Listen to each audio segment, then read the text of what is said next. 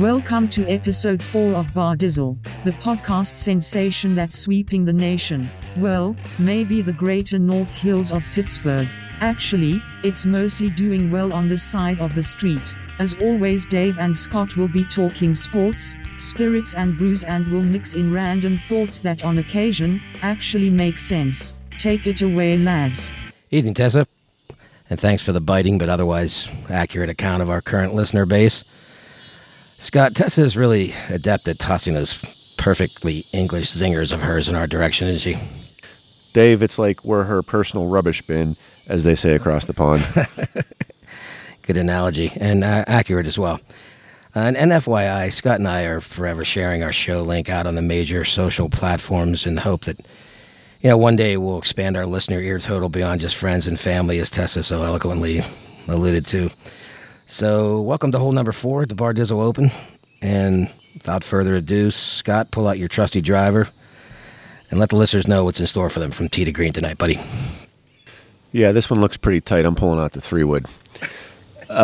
Fairways and greens. Yeah, fairways and greens. And our number one fan, John Daly, I'm sure is out there listening, gripping and ripping. Yeah, a whiskey probably. But yeah, so we're going to start off with some Steelers with Dave, get into some Bucko quick hits. Last episode I talked about things I missed in the 90s in a big way, and one of those things is Oasis, and we're going to dive into that a little bit. You've got some random thoughts, and then we'll get into what we're sipping on tonight. So with that, Dave, I'm going to head out to break, and when we come back, we're going to get into some. Here we go.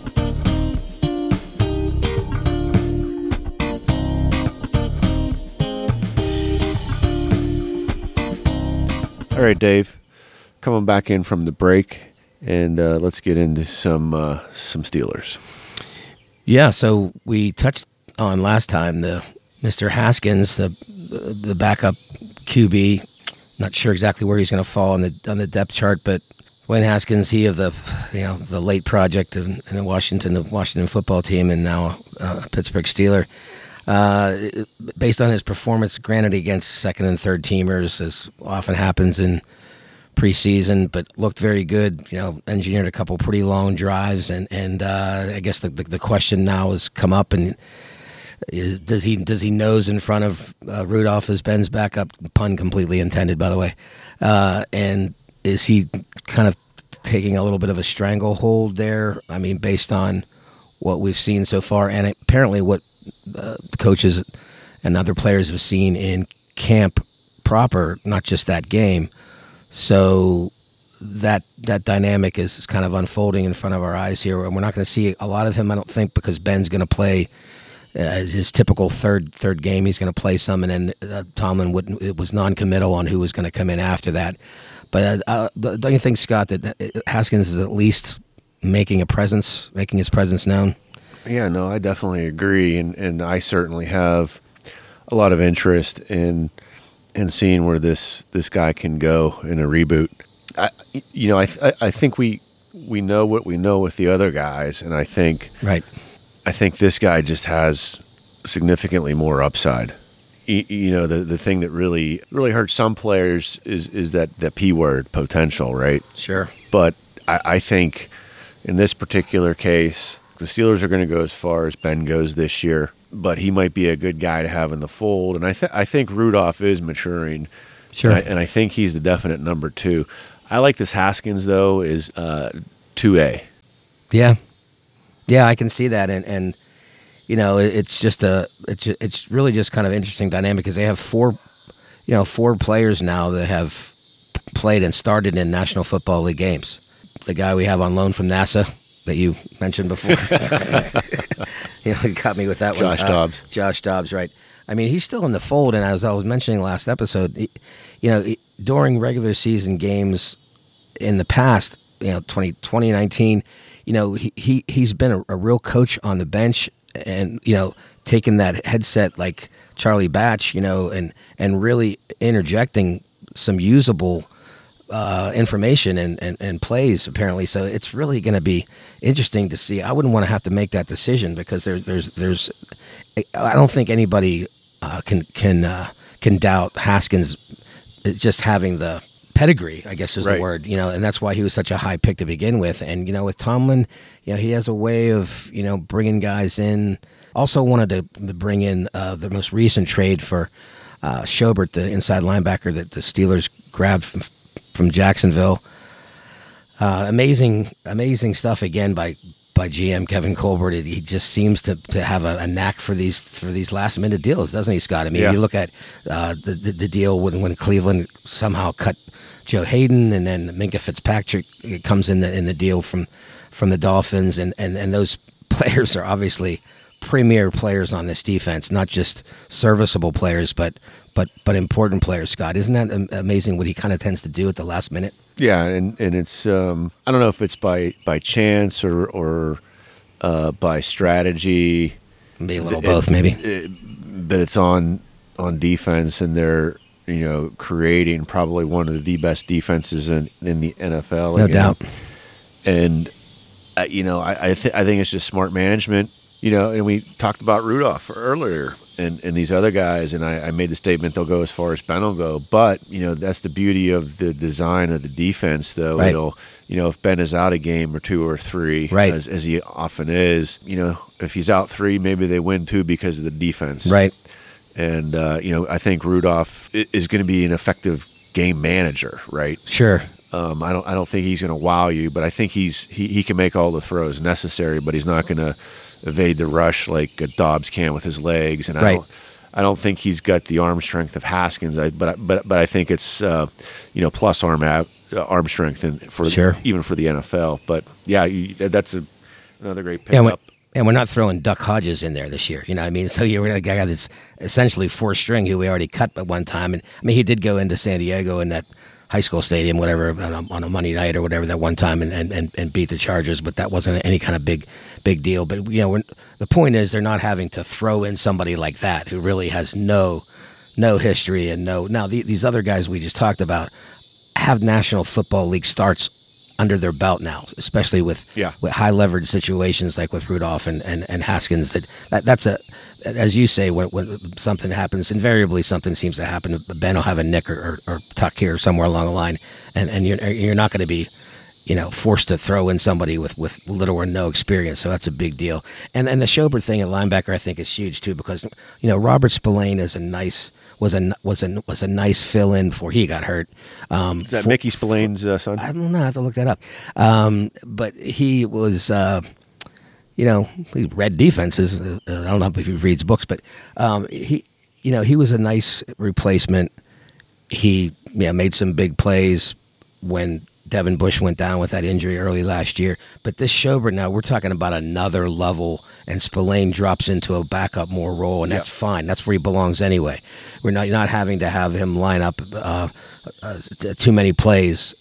And Schobert looks like he's going to be given the green dot too, which out there for everybody that doesn't know that is he's going to be calling the signals. It's just amazing. It just shores up what you said already is a really good defense. Now we're talking about a guy that can drop into coverage. He can tackle. He's been in the Pro Bowl. That's where originally this defensive coordinator, the Steelers, met him at one point. Right. And so they had a kind of a history with him. So it's just really, to me, it's just kind of amazing because you think about some of the things you hope to do before season starts, and then you throw these people in that aren't just add-ons; they're like starters and signal callers. I mean, that's I don't think you can minimize that. Well, when I first saw the news hit the news wire, I saw Schobert, and I was thinking, well, maybe Kevin saw him at the Symphony.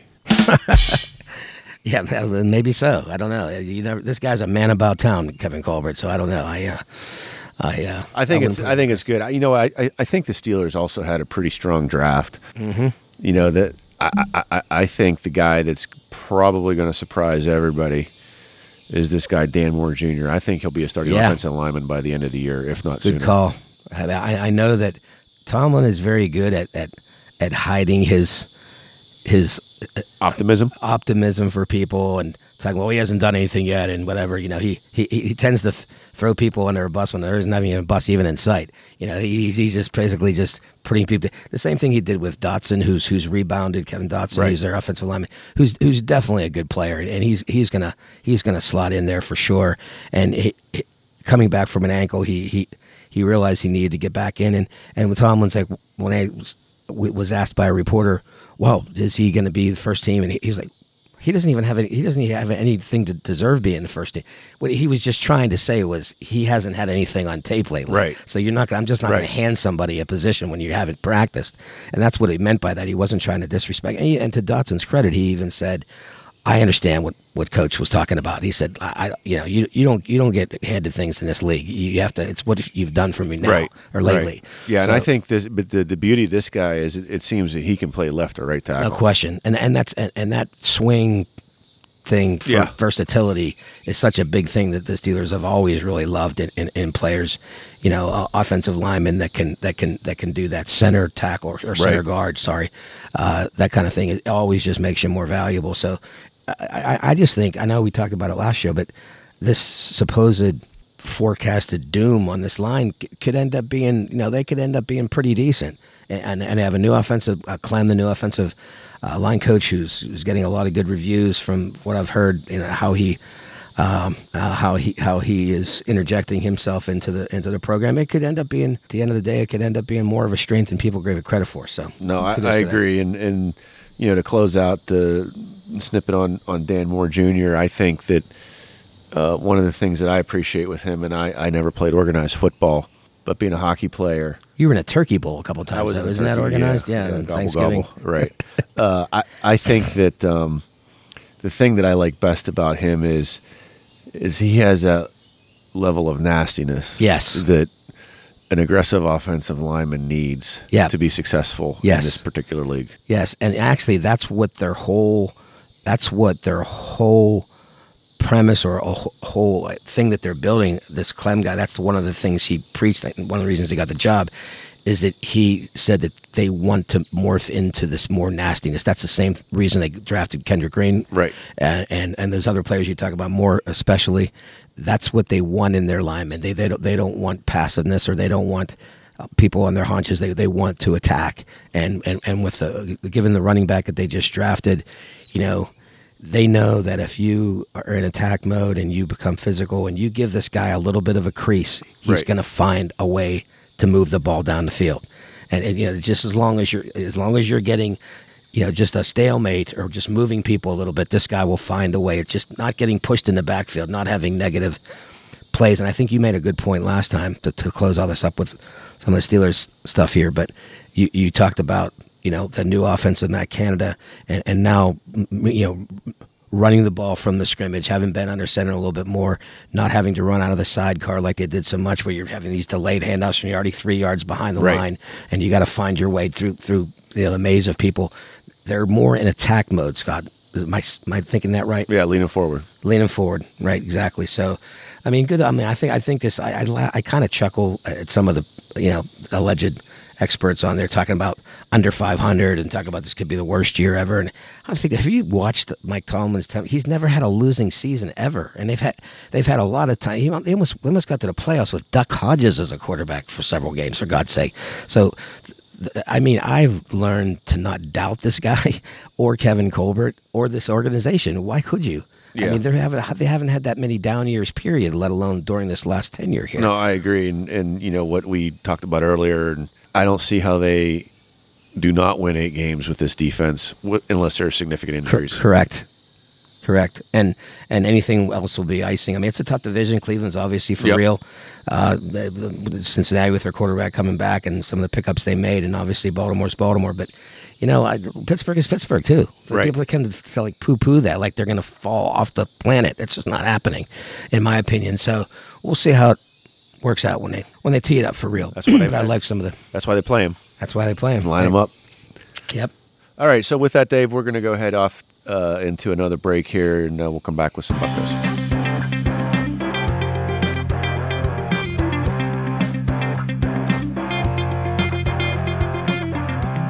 All right, Dave, here we come back from break. Hope if you had them, you smoked them, which probably not a bad idea as we lead into our Bucco quick hits. Because they're getting smoked this season, probably on their way to losing well over 100 games. Well, yeah, we just wanted to kind of just revisit, and we've talked about this a couple of times, but wanted to revisit Bucco draft and just general minor league organizational ratings, because it came out officially. We talked about idle chat of Baseball America and other outlets talking about how strong that their system is, and this is officially published now. Baseball America, has ranked the Pirates organization 4th when they unveiled its midseason farm systems on Monday, with the organization moving up 9 spots from its February status. They were ranked 18th when Ben Cherington was hired in November of 19. And I'm going to read a quote from Baseball America. Quote, "The Pirates now boast one of the deepest farm systems in the game," Baseball America wrote. "There are teams with better number one prospects, but few teams can match Pittsburgh's depth of potential MLB regulars and pitchers." That's a pretty strong statement, Scott, from an organization that does this. Yeah, I absolutely. For a living. I'm taking a quick look-see here myself, and in the recently updated 100 top 100 list, they have 5 Pirates ranked between 29 and 82. Correct. Look, that's all you can do is stockpile the system. Yep. And then get them in, and then the things that the previous administration did not do, they drafted. They just either didn't draft well, which I think is part of it, but I think more importantly, they didn't develop. Right. And to Ben Cherington's credit, recently they promoted their new number 1 draft pick, Mr. Davis, their catcher, to Greensboro, their high A affiliate, who that team, by the way, is a really good team, like stocked with talent, and it's winning at the 20-some games over 500. And they're like, now, I just saw this the other day, like the 4th best record among all the minor league baseball as far as just, of all the teams, of AA, AAA, single A. And that's kind of a big deal because they're winning with not hangers on that are just trying to get back into the game or whatever. These are all prospects, and they're just kind of beating the pants out of just about everybody they're playing. And they decided to bring Henry Davis up Thoreau to that team because the low A team is in Bradenton, and he suggested it actually. Henry Davis saying he had a desire to play there where Pirates have top 10 prospects and right-handers Quinn Priester and Carmen Lazinski and Taji Thomas and Michael Burrows and several others, and a double play combination of Gonzalez and Piguero.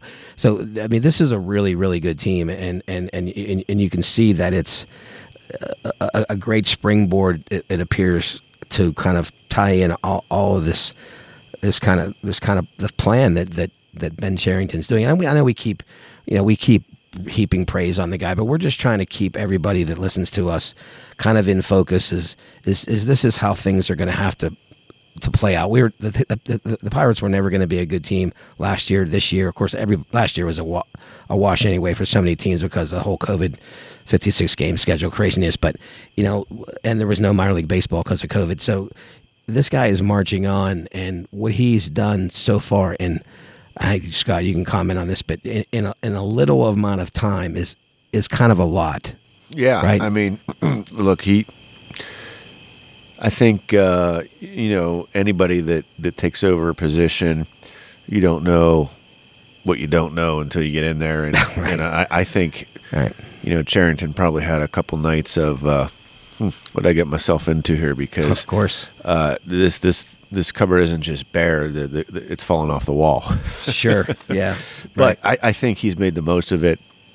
And look, they just don't have the funds, nor the ownership to stomach. They probably could have added some talent and depth at the major league level to definitely not lose 100 games. And injuries haven't helped either. Injuries they just helped. Can't afford them. Have had some slumps, and Brian Hayes, his injury was significant. He's still not really bounced back to the level that he was at. No, but I think Ben Gamel, who was so great, he goes down, and he was way back, and the left-handed pitcher, who I always called Jawan Howard, but Sam Howard is finally just coming back, and he was tough. I mean, he was a tough lefty out of that pen, and as you say, the injuries and they did add on some people. The big Nagowski there. he was great, and then he kind of flamed out a little bit. They signed that flash in the pan. I think they just DFA'd him. Yeah, they did, and then they signed that Asian guy as outfielder that was with the Dodgers and a couple other teams. That was a world signee several years ago, and it just didn't hit very much at the major league level, but is like a really potentially big bat. So they're trying to throw things at the wall at the major league level, but injuries, and then of course the ongoing saga of Mitch Keller. I mean, God, this guy's been through the washing machine, the rinse cycle, and they're holding on to him, Scott, because they don't want another Tyler Glasnow situation. They know this guy's got the talent. He has to figure it out, and he's still young enough to be given the opportunity to figure it out, isn't he? Yeah, absolutely. I mean, look at there's some other pitchers and goaltenders in hockey, right? That kind of bloom late. Sure, that happens all the time, especially with pitchers. You can't teach some of the things that this kid has, and when he I'm sorry to interrupt, but when he has control of his control, he's high 90s with a biting curveball, a changeup that he just rarely uses because he doesn't have as much confidence in, but they say it's a great one. So it's just, the guy's like teetering on the edge. It's like a 3D card. Like he's teetering on the edge. If he just gets in focus and he just doesn't worry about it. There was an article today about in a paper, a nice one in our local paper, the Post-Gazette here, about how he just is thinking too much. He's putting too much pressure on himself, and he went back down and worked with Joel Hanrahan down in AAA, who's really trying to just recalibrate him and saying, you know what, Mitch, just throw the ball. Just throw the ball. Hanrahan. And I think it's a lot like that Glasnow situation where they kept trying to do angle points and release spots and just do whatever. And when he got to Tampa, the pitching coach there said, "Hey, your stuff's good enough. Let it fly. Let it go. It's going to find the strike zone. Just don't think. Just throw." And I think that's what they're trying to do a little bit with Mitch, is that you can see that it's in there, right? Yeah. I mean, there's no question. It's not like this guy's some stiff. He was picked high overall for a reason, and he has the stuff. So I hope that under this regime, and hopefully Hanrahan, our former closer here, is continuing to work with him. And I think he started tonight. So I don't know what's exactly going on, but there's no score in the top of the second, but he did start the game tonight. So the cards aren't on the board yet. It's early. What was it the Hurdle used to call Hanrahan, the human heart attack? Wait. Something like that. Right. Yeah, like Earl Weaver back in the day, the late manager of the Baltimore Orioles. They had obviously 420 game winners back in the day, but also had the reliever named Don Stanhouse. Remember him? But Earl Weaver was a notorious smoker in the dugout. He called him Tupac for obvious reasons, like what you're alluding to here. But anyway, we just wanted to kind of we don't want to just keep that horse. We keep beating that dead thing so hard that the poor thing has got welts on it. But we just really want to kind of incrementally, every show or as much as possible, just keep trying to let people know that this guy, Ben Cherington, he sort of knows what he's doing. And Scott, you're very good at analytics. I mean, I think maybe the best of between us.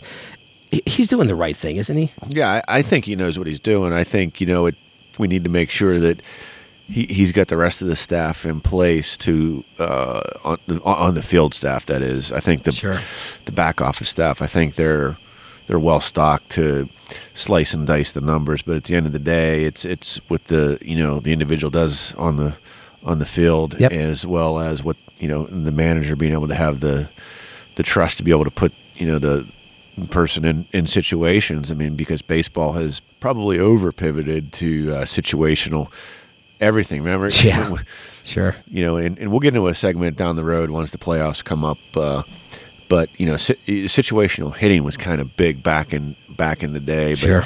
Now it's shifts. And, metrics everywhere. And not that it's a bad thing. It just they need to get to a place and a space that the numbers are on their side. And right now it's if this person fails or that person fails, you get injury here, all of a sudden you're looking at 100 losses. Yeah, and that's why you stock this pond so full, right, Scott? I mean, because you're going to have those things happen. You're going to have injuries come up. Maybe guys about ready to come up, and he's doing great, and he goes down. You have to have bodies and good ones, so because these things are going to happen. There's going to be a Tommy John surgery here and there. We'll tie that up for now. We just want to keep going back in and touching on what they're doing, but we're going to come out. Scott's going to take us out on a break, but when we go in the next segment, we're going to get is a little bit of a departure from us, but something we've been talking about, I should say, which is getting into a little bit of musical segments in our shows, and because Scott and I are both we're really intense into the music scene of 90s and current and prior and whatever. We're just music fans, lovers. Yeah. And Scott's gonna bring us into that out of the break, which is one of our favorite bands from the past and even the present, Oasis and Noel Gallagher. Scott. Yep. Thanks, Dave. And if you didn't smoke them last time, let's get them out, fresh pack, and pop a freshie. Back in a minute.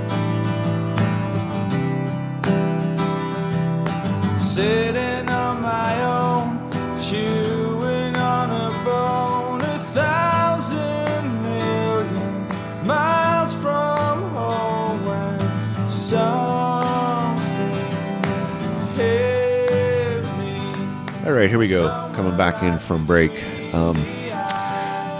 So, Dave, I'm going to kick us off here and take your interjections. But one of the things I brought up last show, and maybe even the show before that, kind of hinted at where we're headed here with our franchise.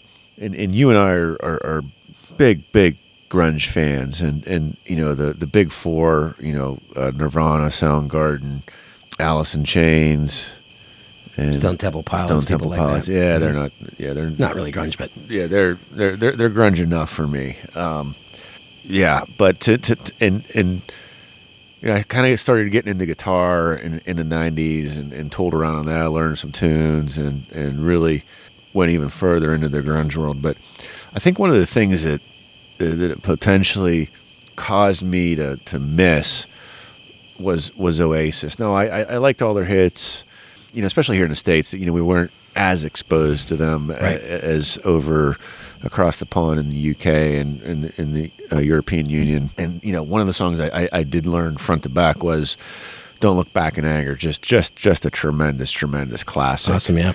And I'd stand that up just about anything in the last 50 years. But the rest of their catalog is just from really good to simply brilliant. And one of the things that I like to look at when I look at bands or individual singer-songwriters, when you really break it down, boil it down, and I'm a firm believer that if a song is excellent, you can perform an as excellent or on par version acoustically, if not better. Noel Gallagher is the epitome of that. His nickname is the Chief. Yep. For a lot of reasons, because he took full control over that band when he stepped into it with his brother Liam. And I like to look at things in roughly 10-year segments and output in a 10-year segment to really judge a band or singer-songwriter's greatness, right? And obviously the gold standard that hardly anybody will probably ever touch are the Beatles. Sure.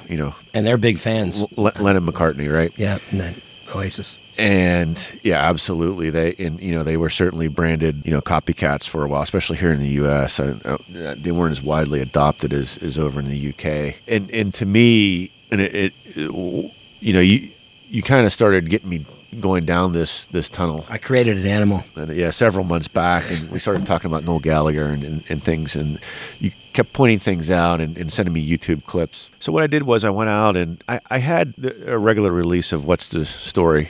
Morning Glory, which is an awesome title. My mom used to say that to me in the morning when I was a kid. But these new reissues, both in high res and remasters, the neat thing about it is the added content they have on these. So there's 3 albums, starting with Definitely Maybe, What's the Story, Morning Glory, and Be Here Now, right? Yep.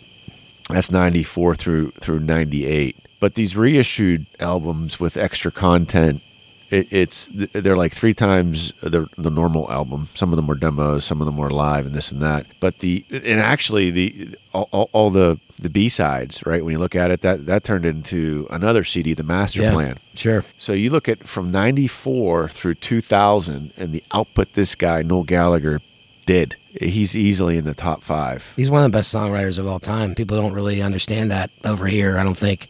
You know, what you all just said was true, and when I did a more deep dive into him as well, and even over in the UK and a lot of places, Elton John has said this about, you know, that's kind of a guy that kind of knows a little bit about songwriting, you know, talked about his prowess, and that all of those tunes, Scott, I mean, all of those ones in Oasis were written by Noel Gallagher. Right. I mean, this wasn't collaborative. It wasn't, you know, outside stuff or buying somebody else. This was him sitting down. This is a guy that learned guitar by ear and picked up one that his dad had, and just, you know, he was on, they call the dole in England, which is our, you know, being on public assistance and whatever. And, you know, his family was in Manchester, a not very affluent part of the world, a part of UK.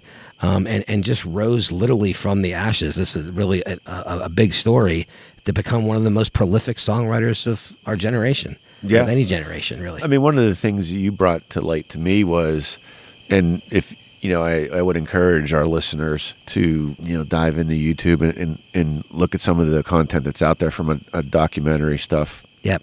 You know, one of the things why we wanted to talk about it now, the 25th anniversary of Nebworth is coming up, where they had 250,000 fans for 2 nights. That they played for. Yeah. That's a significant show. I mean, you know, when I was growing up, everybody talked about Woodstock. And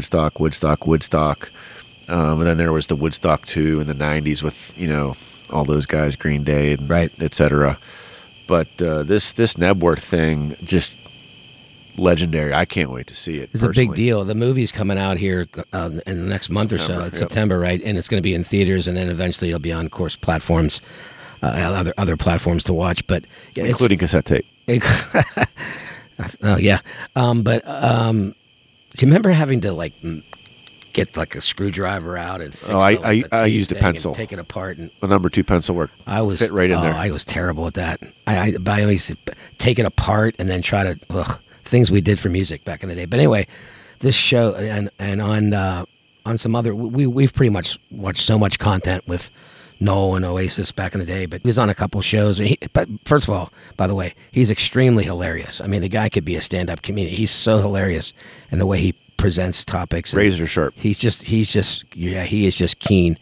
But his humor is biting, but it's really funny. But he talked about, you know, back in the Nebworth, the original concert, that was like, what, the 90s, right? Yeah, 96. Okay, so he said on another show that we watched, and it's not important which one it was, but a show that he was on about eating chicken wings. We'll get into that later, maybe some other time. Hot ones. Yeah. First we feast, where people eat chicken wings and then and sweat to death. He said that, you know, back then, you know, there was one arrest that weekend. There was one arrest. He said, now, if that happened today, there'd be extreme violence and extreme selfie taking, as he put it. You know, but it just goes, he said everybody was focused and there was no phones. Right. People didn't have no phones out because most people didn't have them. And you know, they weren't and everybody was focused on the show, focused on the music, which is what you should be doing. Right. And you know, it was just, it was phenomenal. And he even mentioned that, you know, Liam, his brother, and obviously the biggest foil that there is. I mean, the guy's a tremendous front man, but, you know, those two, they've had so many issues, you know, down through time. And Noel being the writer and the influence, the chief. You know, there's a lot of sibling rivalry with that, and Liam, obviously, I think there's some jealousy there and things like that. But he said that he was pinching his butt, and as he was playing, but they were so spot on. He said Liam was fantastic, I was fantastic. You know, it was just one of those things, and that band was, I had one opportunity to see them a long time ago, but I was even kind of marginally a fan at that point. But when you really dive into their catalog and how Noel wrote those songs for stadiums, right? He had a vision, like, and he did it. Like a lot of people just write songs and then they just work them into a show. he wrote knowing that they were going to be big. I mean, he realized this, and that's how he wrote his songs. Rock and Roll Star, and Supersonic. And Supersonic. These are stadium rock songs, and they made it work. I mean, but I think this is something we just felt compelled to talk about because whether you're into them, whether you're not, a lot of people every time. People that are just on the fringe or surface of Oasis, the first thing they think of is Wonderwall. Right. That's the only thing they think of. Oh, that's Wonderwall, or maybe Champagne Supernova. But if you dig into the depth of the talent, get into the catalog, and get into the catalog of not just Oasis, but now since splitting from the band, Noel has formed the band Noel Gallagher's High Flying Birds, and they're 10 years. They're 10 years into their project, and he's had I don't know how many consecutive #1 albums, Scott. This is no BS. This is not just marginal stuff he's putting out. These are number one records, and that's 10 years in. So not only did it have the whole Oasis backdrop in history, they famously split in 2009 when Noel just had it with Liam and left before a Paris concert. He's now put together this project, right, which is insane. Yeah, and he's got some significant work in there, and one of the things, and again, going back to my 10-year thing, I think it was after Heathen Chemistry, he started letting the other. I saw a quote where he said he just didn't have the amount of material, and Liam and some of the other guys started writing things. But, eventually. But you go back to that 94 through 2000, just the amount of stuff. And hey, look, there might be other bands that has a lot of stuff that they didn't release, but all the stuff that finally did get released is all A-grade material. Oh yeah, there's no question. And even some of the ones that Liam chipped in with Pass Me Down the Wine and a couple other ones. I mean, but no, like the B-sides, like Talk Tonight, we acquiesce. Talk Tonight, we kind of teased into one of our intros one time or come back from a break deal. If you just go on, I guess what we're trying to just say here, if you have a minute, and you certainly have a lot during still COVID, what we're dealing with, go in there and just listen to some of his stuff, because he's a perfectionist. You know what I mean? Like if you listen to him and his guitar with the Adidas sticker that way back in the day he bought at some secondhand store and just became a thing for him. I don't know if the Rickenbacker or the Gibson, I think it was Gibson that he has. Hollow Body. Right. He if you listen to his stuff or watch him on stage, watch him perform, this guy does not sleepwalk through any set. Like he doesn't fool around. I mean, he's technically very sound in what he does too. The music's good. It's almost like, I call it like super pop. You know what I mean? Like it's not. I mean, obviously the Oasis stuff was more rock and stadium rock, but then, a lot of it was super pop. But this guy, if you delve into him and watch him, and even now, his acoustic sets that are out there available. I mean, he's really a really hard-working guy. Yeah, and I think he's also evolved his abilities and tastes. And if you listen to some of the, there's some Oasis fans that they don't like anything after like 2003. Right. They might even like Heathen or Standing on the Shoulders of Giants, because the music changed. It's like, I'm a huge Rush fan, and after Moving Pictures, the Rush fans started getting upset because it was more keyboards, etc. But you can't just keep doing the same thing, right? No.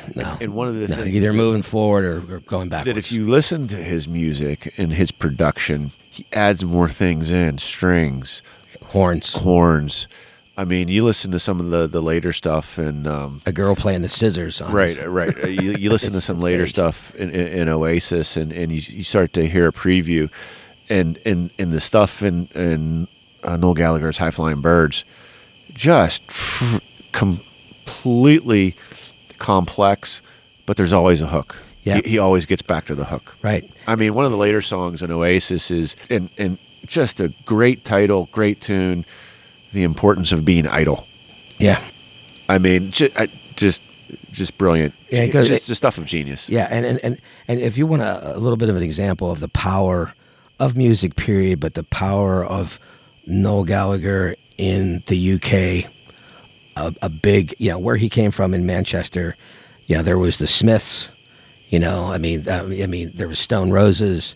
There was some really incredible bands that came out of there. But he back in 2017, and we talked about his song "Don't Look Back in Anger," right? A song that most people in England, you could wake them up in the middle of the night and they could sing the whole thing. There was in Manchester at an arena there. There was about 400 people that had gathered there in St. Anne's Square as a tribute to people 22 people were killed in a bombing in Manchester Arena back at that time. And all of a sudden, as people were just paying tribute and just kind of like listening to people and just kind of flowers were around and whatever, this girl just impromptu just starts singing "Don't Look Back in Anger," like word for word. Right. It was, if you have a chance, look that up. Woman singing, in St. Anne's Square, "Don't Look Back in Anger." It's a powerful thing, and everybody in the crowd started to pick up, almost like you see at a football stadium and somebody's chanting something and everybody starts chanting it. They all just start singing it, and everybody knew it. But it was kind of the homage. This woman took it upon herself to say, we're going to show our support by doing this, and that is like the power of music.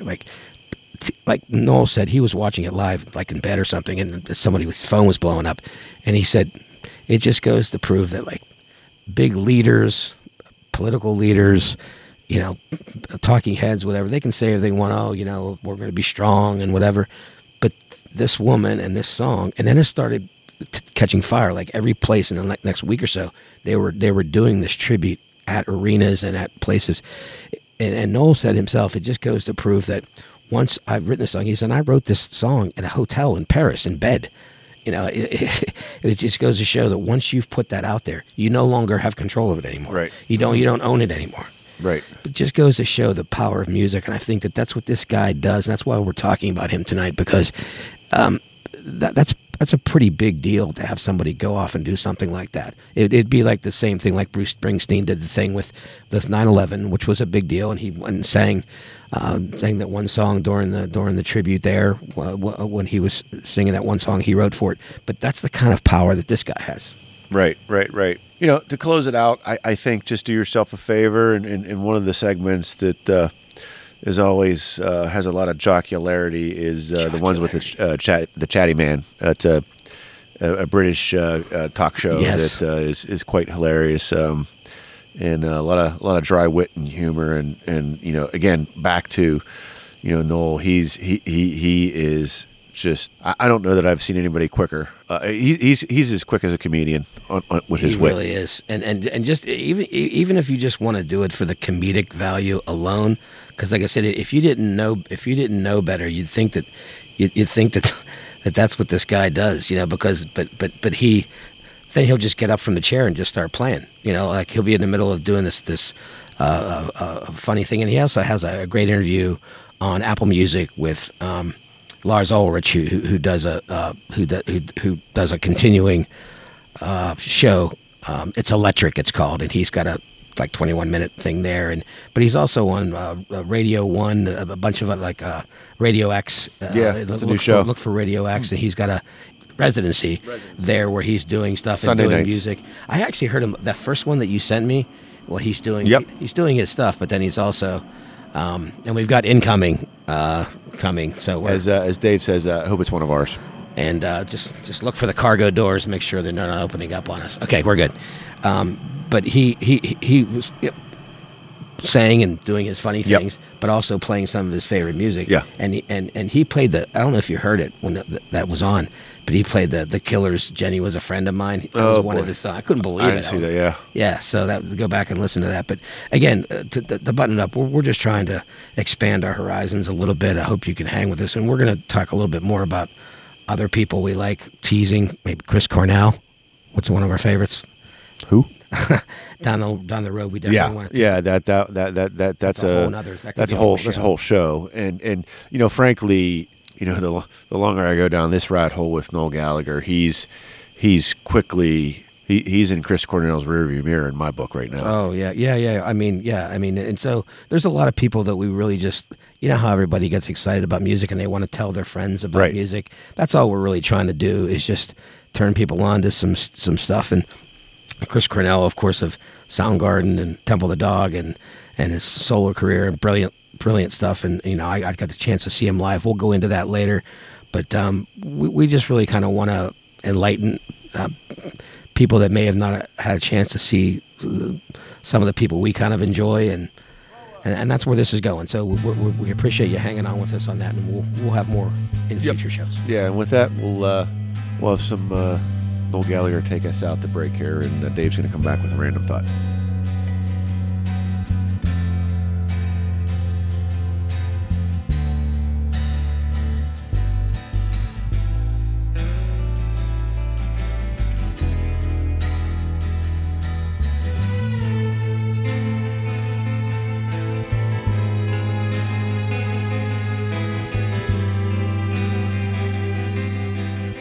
All right, we're back from break, and Dave, guess what time it is?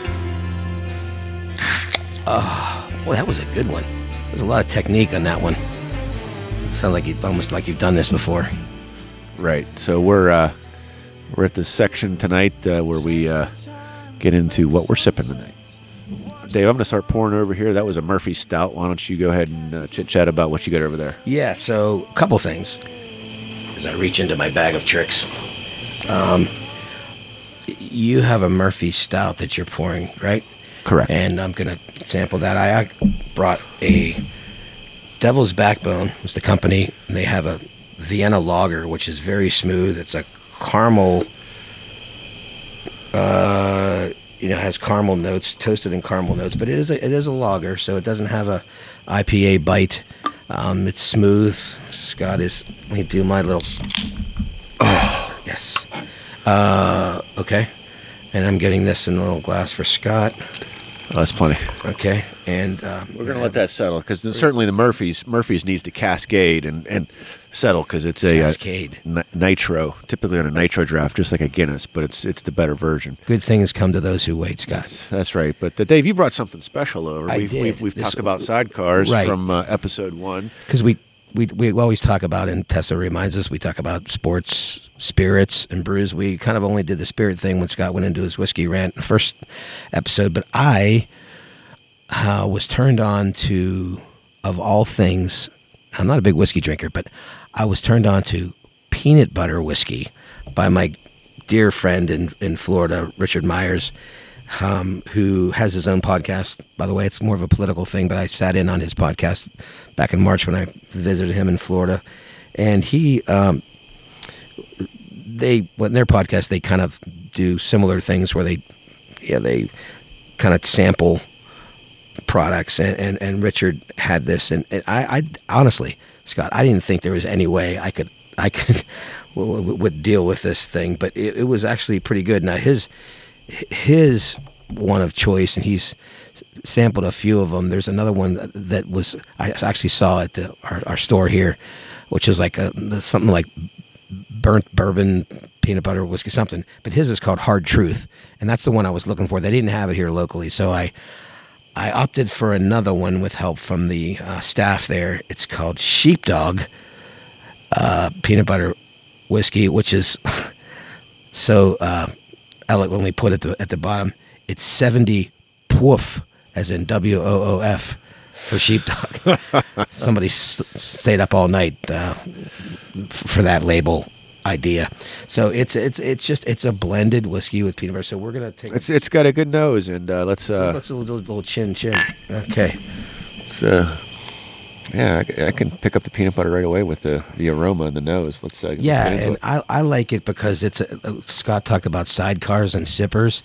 This is something you can just have as a little bit of a tasty sidecar or sipper scenario without guzzling, or because whiskey kind of hits me kind of hard. I mean, I've just never been one to be the aficionado or lover of that like Scott is with regular high-end whiskeys and so forth. But I'm a sidecar person, so this was something that I thought was something that all of you should know about Sheepdog. There's again Hard Truth. So maybe try sample one. Yeah, I mean, is a whiskey lover, I would say that you can definitely pick it up on the finish. It's if you like an old fashioned, which is a high, not a high end cocktail, but a whiskey or a rye mixed strength that has more sweetness in it because it's got bitters and syrup and that type of stuff. I would put this on par with something like that. I would definitely finish a nice dinner that I was going into dessert with something like this. Yeah, it's almost like a dessert drink. Yeah, it's definitely like an aperitif for sure, and it's very. That's French, by the way. It's very very approachable, very. And Scott, of course, has his spherical. Now, I thought I was high end when I got these giant square ice cube trays that you pour up, and you get this giant block of ice. Scott has these spherical ice balls that are like almost like little baseballs. It's so hoity-toity of you, but it's really good. Yeah. The major benefit of it is it looks cool. It's something to talk about, but because it's a sphere, it melts evenly. Yeah, I never thought. So do you have a sphere tray that you bought? Mm-hmm. I have to get. They're a couple cents on Amazon. Okay. Yeah, I got my square block ones on Amazon. You know, like at Pomodoro is one of our go-to places. They had the big ice blocks that they put for those specialty drinks that they make there, like a Manhattan, and those other ones that they have. They have an old fashioned on tap. I've sampled a few.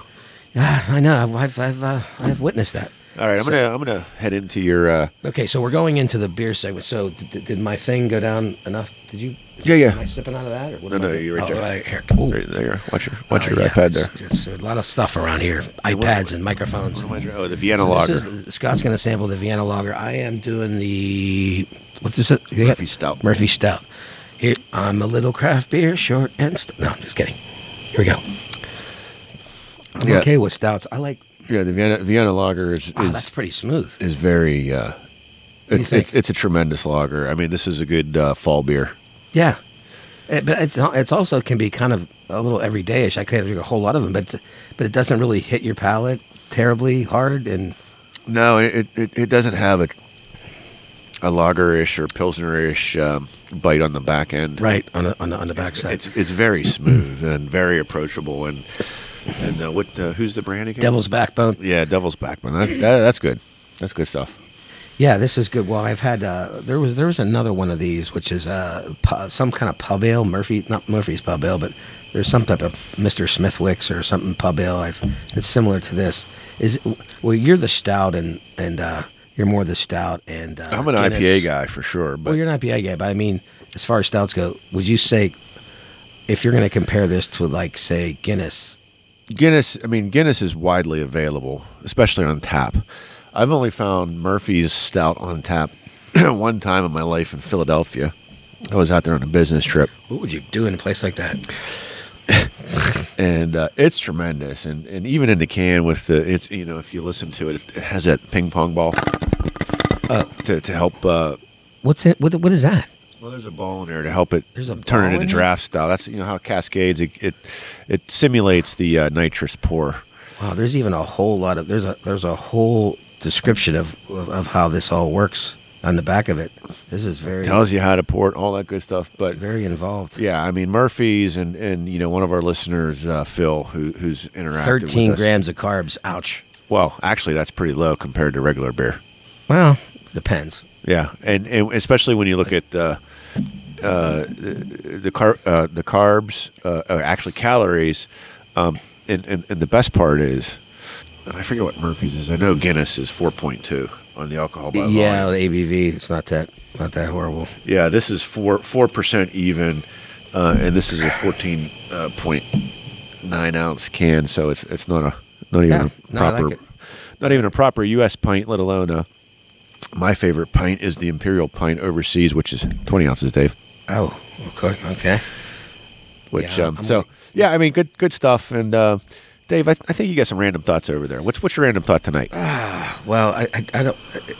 Okay, so I don't know if it's COVID that made this even worse, but I have a real thing with driving. and of course all the perils that go along with that, right? I mean, there's so many strange things that have happened here lately, but of course, people seem to drive like 100 miles an hour everywhere you go. There's that, and there's people texting and holding their phones in their hand, which I don't know, Scott, I don't even know, just to delete it off. Why anybody in 2021 is holding their phone in their hand when they're driving? Oh, I can tell you why. Why? Go watch a reality show or something like that. That when they film it, they put it on speaker, so they're holding it out there. I mean, that started 10 years ago with the BlackBerries, and it hasn't stopped since. Well, I know, but I mean, there's so many, like Bluetooth is there, even if you don't have it. I mean, you can have a grocery getter from the 90s, and you can have your phone down on the dash, or there's a million devices that you can put on top of your, console or in your vent or whatever, and put it on speaker, even if you're not using a Bluetooth. I mean, I've had a lady come by in her. I have I have a decent vehicle, but somebody came by at a stop sign. This was woman in like this, of course, probably twice or more the amount of well, this value. Is called a Mercedes-Benz. Well, no, it was a BMW, well, aka big money wasted. Anyway, but and she's rolling through a stop sign, almost hit me. This peanut butter whiskey is pretty good, isn't it? Tinkle, tinkle. And we just put a little in. We're not like sots here. We're just sampling. Pairs really well with the Murphys. It pairs well. But, and I'm yelling at this lady. Literally, I'm like, you are seriously holding your phone in your hand in your $80,000 overpriced piece of crap. It was at the four-way down like at Church Avenue, like we're called. Right. And people were almost looking at me like, yeah. You go get her, and she's like completely nonplussed. She's like, she just keeps going. Nonplussed. I mean, unbelievable. And I was like, so that's one thing. I just don't think there's any some people just have this thing about talking and have I'm talking about in your hand, not even like right out here like this, just right. talking on the phone. I'm like, there is no reason to even do that anymore. And of course people are texting and they're doing stuff. They're watching, Mickey Mouse episodes from 20 years ago on their phone. That's why these people that like ride around in bikes and stuff on like the right of way, and I'm like, nuts. You're insane, because nobody is looking at the road. A lot of people aren't even looking at the road. You're just asking to get smushed into a tree. But so, George Carlin, I think, said it best, the late great comedian. He said, there's a lot of crap you got to put up with your driving, right? I mean, these people that are, they're driving like 30 miles an hour in the passing lane, and you're going up on them, and you want to get up close to them just to see what they look like, and then you finally get up to see what they look like. She looks exactly like what I thought she looked like, constipated. I mean, it's so brilliant. But he also had one other thing. I'll close his thought out about it. He said, I swear, and this is me personified, I swear, I have this thing that I always tell people: everywhere I am is the place to be. Like literally, no matter where I am, I could be in a parking spot in a remote place trying to have a private conversation, and somebody will like pull up next to me and sit there and start talking. I'm like, there's 47,000 parking spaces, and you chose coming next to me. But George Carlin made it funny when he said, that there's so much crap you gotta put up with when driving. But he said, I swear that there's a secret automotive harassment squad laying in wait all along my route. They're waiting for me to, like, they are all in communication with each other, and they're on walkie-talkies going, okay, he's leaving his driveway, everybody in position. Here's a woman backing out of a bush. Here's a guy making a U-turn backwards. And this is the kind of stuff you see these days. I don't know whether it's COVID crazy related or just whatever, but there's so many people that do so many weird things. People have their lights on like all the time now. What are you driving around with your headlights on in the middle of the day in the sunshine, as Liam Gallagher would say? Not the daylight running lights. No, the not other the DRLs. ones. Not the DRLs. The actual headlight. Like back in the day, Scott, the only time you had your headlights on when you're in the day is when you were going for a funeral. Right. If you're involved in a funeral. These people, and I see people, I have a 2016 Hyundai SUV. It's great. Scott's seen it. I love it. But there's people with vehicles that are way newer than mine and way more expensive than mine, and they have headlights out. It's because you're driving around all day with your headlights on, and you don't even need your deer. You know what the worst part about that, Dave, is? Yeah. Because, I'm gonna go duck because I drive an Audi, is the car tells you when that light's out. Yeah. Inside. Yeah. There's an idiot light that says, hey, Yeah. your headlight's out. Right. But why are you burning it out? Like, granted, I don't drive a lot at night. Don't change it. I don't drive a lot at night anyway, so that's why mine. I've never had to change one yet. But the thing of it is you're in the middle of the day. I see it all the time. Like the only time, like you're sort of required to do it, like in the rain or whatever Right. on an interstate, to have your lights on. It'll even say It's on the sometimes. law in the put your- books. Yep. Okay, it's a law in the Wipers on, books. headlights right, on. Right. But then you're driving around in the middle. Now, if it's really gray, as we have so many days in Pittsburgh that are like this, I might put my DRLs on. Okay, and just for some little. I want extra people whatever. to see me. Right. But in the middle of the day, in the complete sunshine and a cloudless sky with the sun coming down, and actually it's kind of dangerous because you have the sun coming down, it's hitting the headlight, it's throwing some other little reflection at you. Here's the thing. Let me just wrap this up. Turn your damn headlights off during the day, please.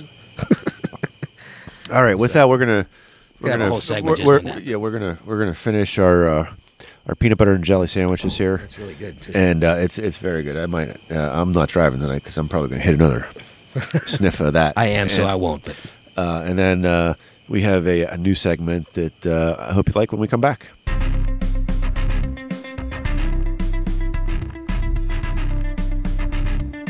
All right, Dave, we're rounding third, heading for home, and we, as we normally do, we trade ideas back and forth in text, trying to figure out, where to take this and what our interests are, and hopefully our audience finds the same interests. And you threw something over to the wall the other day about famous people birthdays on the day that we record. correct. So today is August 20th, and I'm going to throw it over to you. All right, thanks. So as far as rounding third and heading for home, unlike our Pirates, we're going to do that here. But yeah, this is something I see in the paper all the time, and I'm always reading page 2 of our paper here about birthdays, and I'm amazed sometimes to see, sometimes you see people that are still alive, and you go, wow, I thought he was Right. dead like years ago. And I just think it's an interesting segment we want to bring in. So for the ones today, first one, Don King, that lovable boxing promoter extraordinaire, convicted murderer, racketeer, extortionist, allegedly. And, of course, the wearer of one of the most famous, finger and electrical socket afros ever sported in history, is 90 on the nose today. No pun intended. He had some great quotes down through the years, man. I either directly from him or by others. Scott, one was from him. He said, "Martin Luther King took us to the mountaintop. I want to take us to the bank." Beautiful.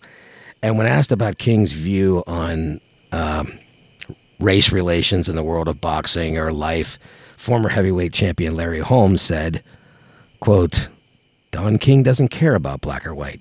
He just cares about green. Unquote. So happy 90th, Kingster. Keep on fighting, man. I'll tell you what, Dave, and sorry for the interlude, but I know we kind of hinted earlier at a 60s, 70s, 80s baseball thing, but one of the other topics I want to get into in an upcoming episode is boxing. Boxing was actually one of my favorite sports when it used to be real boxing. when it was real boxing. And I know there's a lot Good of one, debate yeah. on fake here and there, but I'll tell you, some of those late 70s, early through mid 80s fights, The best. just Absolutely the best. just tremendous. In all classes. In all classes, And you and when you talk about water cooler discussions, Oh. that was right up there. Oh, always, yeah. Good one. Yeah. so we'll back to your regular Yeah, program. we'll definitely work that in. So also today, TV broadcast journalist Connie Chung is the big Joe Green today. Well, that's 75 for all of you non-Steeler fans out there. A little beer whiskey rattle for Connie. 75. 75. I mean, this woman. She was a real trailblazer for so many women and minorities when it came to evening news anchoring. I mean, an amazing lady, really. I hope all your friends and family and everybody, Wang Chung's tonight. I'll tell you, maybe she can get Wang Chung to come over and perform live. She used to get a lot of love from David Letterman. Yeah, she really did. He was a big fan. He was a big fan. He was a big fan. Yeah, yeah. Anyway, happy birthday to you, Connie. And by the way, Scott, I did a quick Google search. Whenever I see people birthdays, I look at spouses and things, and I saw she's still shacked up with that incomparable spewer of other people's sorry tales, Maury Povich. No, I'm not kidding. I'm not kidding you. What a match that is. I mean, it would take a full house to beat that pair. I mean, you really got to hand it to this guy, though. I mean, for 24 years, this guy basically Jedi mind tricked massive amounts of TV watching sheep into thinking his show actually had substance. I mean, yeah, I'm trying to think. Did he out Jerry Springer, or did Jerry Springer out Maury Povich? Well, I have a little something about that in a second. That's a good question. And I'm sorry I'm so throaty tonight. I'm not sure if it's pollen or something. But anyway, so speaking of that, this is a good lead-in for my next sentence here. This is from the USA Today columnist Whitney Matheson back in the day, probably 90s, whatever, that she wrote about him, which I thought was hysterical. This is a direct quote of hers. She says, he wrote about his show in her column in USA Today. Povich's talk show is without a doubt the worst thing on television, period. Don't be fooled by the press shirt and pleated khakis. Maury is miles further down the commode than Jerry Springer. That's awesome. I mean, that is brilliant journalistic. I love the quality, usage of commode, because that's what my grandparents used to call it. Instead of toilet. I think commode is better in this context than toilet. Absolutely. It's just absolutely. I bet she thought every minute of every word in that particular sentence. Oh, speaking of commode, in other words, like you know what my grandparents used to call the couch? What? A Davenport. No. Yes, they did not. They did. Oh my God. They were Hungarian. Wow. That's funny. Anyway, a couple from the music scene. James Pankow, the trombone-wielding star of the supergroup Chicago, is apparently feeling stronger every day at 73 years old today. just for fun. Jimmy, why don't you celebrate by spending Saturday in the park for old time's sake? What do you think? Oh my! This stuff just writes itself. Sad trombone right there. Yeah, right. And Robert Plant, the former flamboyant frontman of Led Zeppelin, apparently isn't ready to climb the stairway to heaven, Scott. Oh my! He's 73 today. It's been a long time since you rock and rolled, my man, but on the Bar Dizzle, we're sending a whole lot of love your way. Happy 7-3. Well, I mean, that was so easy. That wasn't even soft serve. Those are just three sitters, like in tennis we call sitters. A ball that just comes up, you can just whack in a far corner. Those three were just too easy. Sorry. That was middle. It was. And lastly, and this one in particular is a death date anniversary. But a shout out, an homage to one of the funniest comedians of all time, Phyllis Diller. Are we still supposed to use the gender-specific version of comedian? That seems to have gone by like actress. I mean, people in media everywhere just call movie stars actors. They don't even use actress. I think ditching the female specific but actress. I think it's appropriate for Phyllis because is she still alive? No, wait, you said death. No, that was her. Yeah, she died on this date in 2012. 2012, because I thought she died before that, actually. And not to be facetious about it, but that was one of the, you always hear, well, Phyllis Diller, and you're like, oh, shit, I thought she died already. Exactly. She kept on kicking. She really did for like a long time. Go ahead. No, I was just going to say that she was actually born in 1917, but died on this date in 2012. I mean, she was another trailblazing female star. I mean, appearing on the Ed Sullivan Show back in the day, and countless episodes of Tonight Show starring Johnny Carson. I would say she paved the way for Joan Rivers. No question. That's a good one. Good analogy. I mean, she was one of those triple threats, Scott, like a star of stage, screen, and television. You hear that? She really was. Right. And a really fine punster in her own right for decades. I mean, it's amazing. And I have a famous joke of hers to close out the tribute, and this was actually in the paper, and I'm just going to recant this here. Give it to She us. says, "You know you're old when your walker has an airbag." That's brilliant. That's brilliant. So That's brilliant. So that's why we have for the famous people tributes today. So we would just plan to maybe interject this a little bit, because I think it's just interesting when I read them every day, Scott, and I think it's interesting because like we talked about starting this segment, is that sometimes you see people and you go, oh, surely they've been dead already, Right? You're like, Haven't heard no, from it's them. like their 90th. I mean, it's like what's the woman from Betty Maude? White. Yeah, Maude. well, the other people B. are Arthur. dead. No, she's dead. But maybe we should do like a thing called Dead or Alive, where we just put it out there like the song. No, the one she's still around. Oh, who's in that show? Maude. Oh. What other show is she in? Oh God, we're gonna have to look this up and find out. But she's still around, and she's like look up the people that were in that show. Betty White. I said Betty White. Did you say The Betty star, White? Yeah. God, how much of this whiskey have I had? I only had like 2 sips. So you said Betty White. I You must have did. said it really quick. Yeah, she's like 90. She's up there. 2 or something like that. God now. almighty. Yeah. But anyway, like Don King, would you have thought he might have been dead by now? Yeah. I would think just You know what? But Don King, he's an interesting fellow, and we could probably expand on a segment on him. Sure. At some other slow point in the sports seasons. absolutely, and there's plenty of them. So that was just Or in something baseball I wanna, season.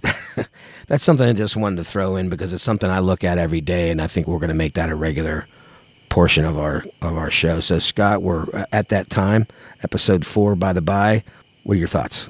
Episode 4. First of all, this is tremendous, and Dave and I enjoy doing this, and hopefully you enjoy listening to us, and we would certainly welcome feedback through all the social media outlets that we'll continue to send this show out to, and we're looking to expand the website as well to include show notes. But we'll include those in the episodes right now, where you can get them with specific podcast players like Overcast and Podcast. But we'll include that stuff on the social media links until we get the 2.0 version of Bar Dizzle up on the web. Sure. Right now, we just needed a landing page for you guys to listen to it if you don't use Spotify or Apple or any of the other next-gen podcast players. But this has been great, Dave, and I definitely want to take us out. Do you have any final thoughts before I do? Just to thank everybody again for people that have been hanging along here with us, and sometimes I occasionally ramble, and Scott is the kind of the voice of. Did you reason. say ramble on? No, I didn't. Robert Plant? And that's yeah, I could have thrown that in too. But I tend to be a little bit of a fast talker. Scott's some more deliberate, and he's the voice of reason and his technical prowess to help us to produce this show is just amazing. And I can't thank him enough for all that stuff, because I tend to, in the middle of talking, will lose my mind occasionally. And maybe Tessa has an idea about where my mind is. Tessa? Dave, your mind is right where you left it, in the rubbish bin. Yeah. Okay, I'll do that. But anyway, again, thanks so much, and thanks for rolling with us on our format changes and our interjections of new things we're going to do in our show, and hang with us. We love you. Later. Yeah. And with that, I'm going to take us out, and we'll see you next episode. Peace out.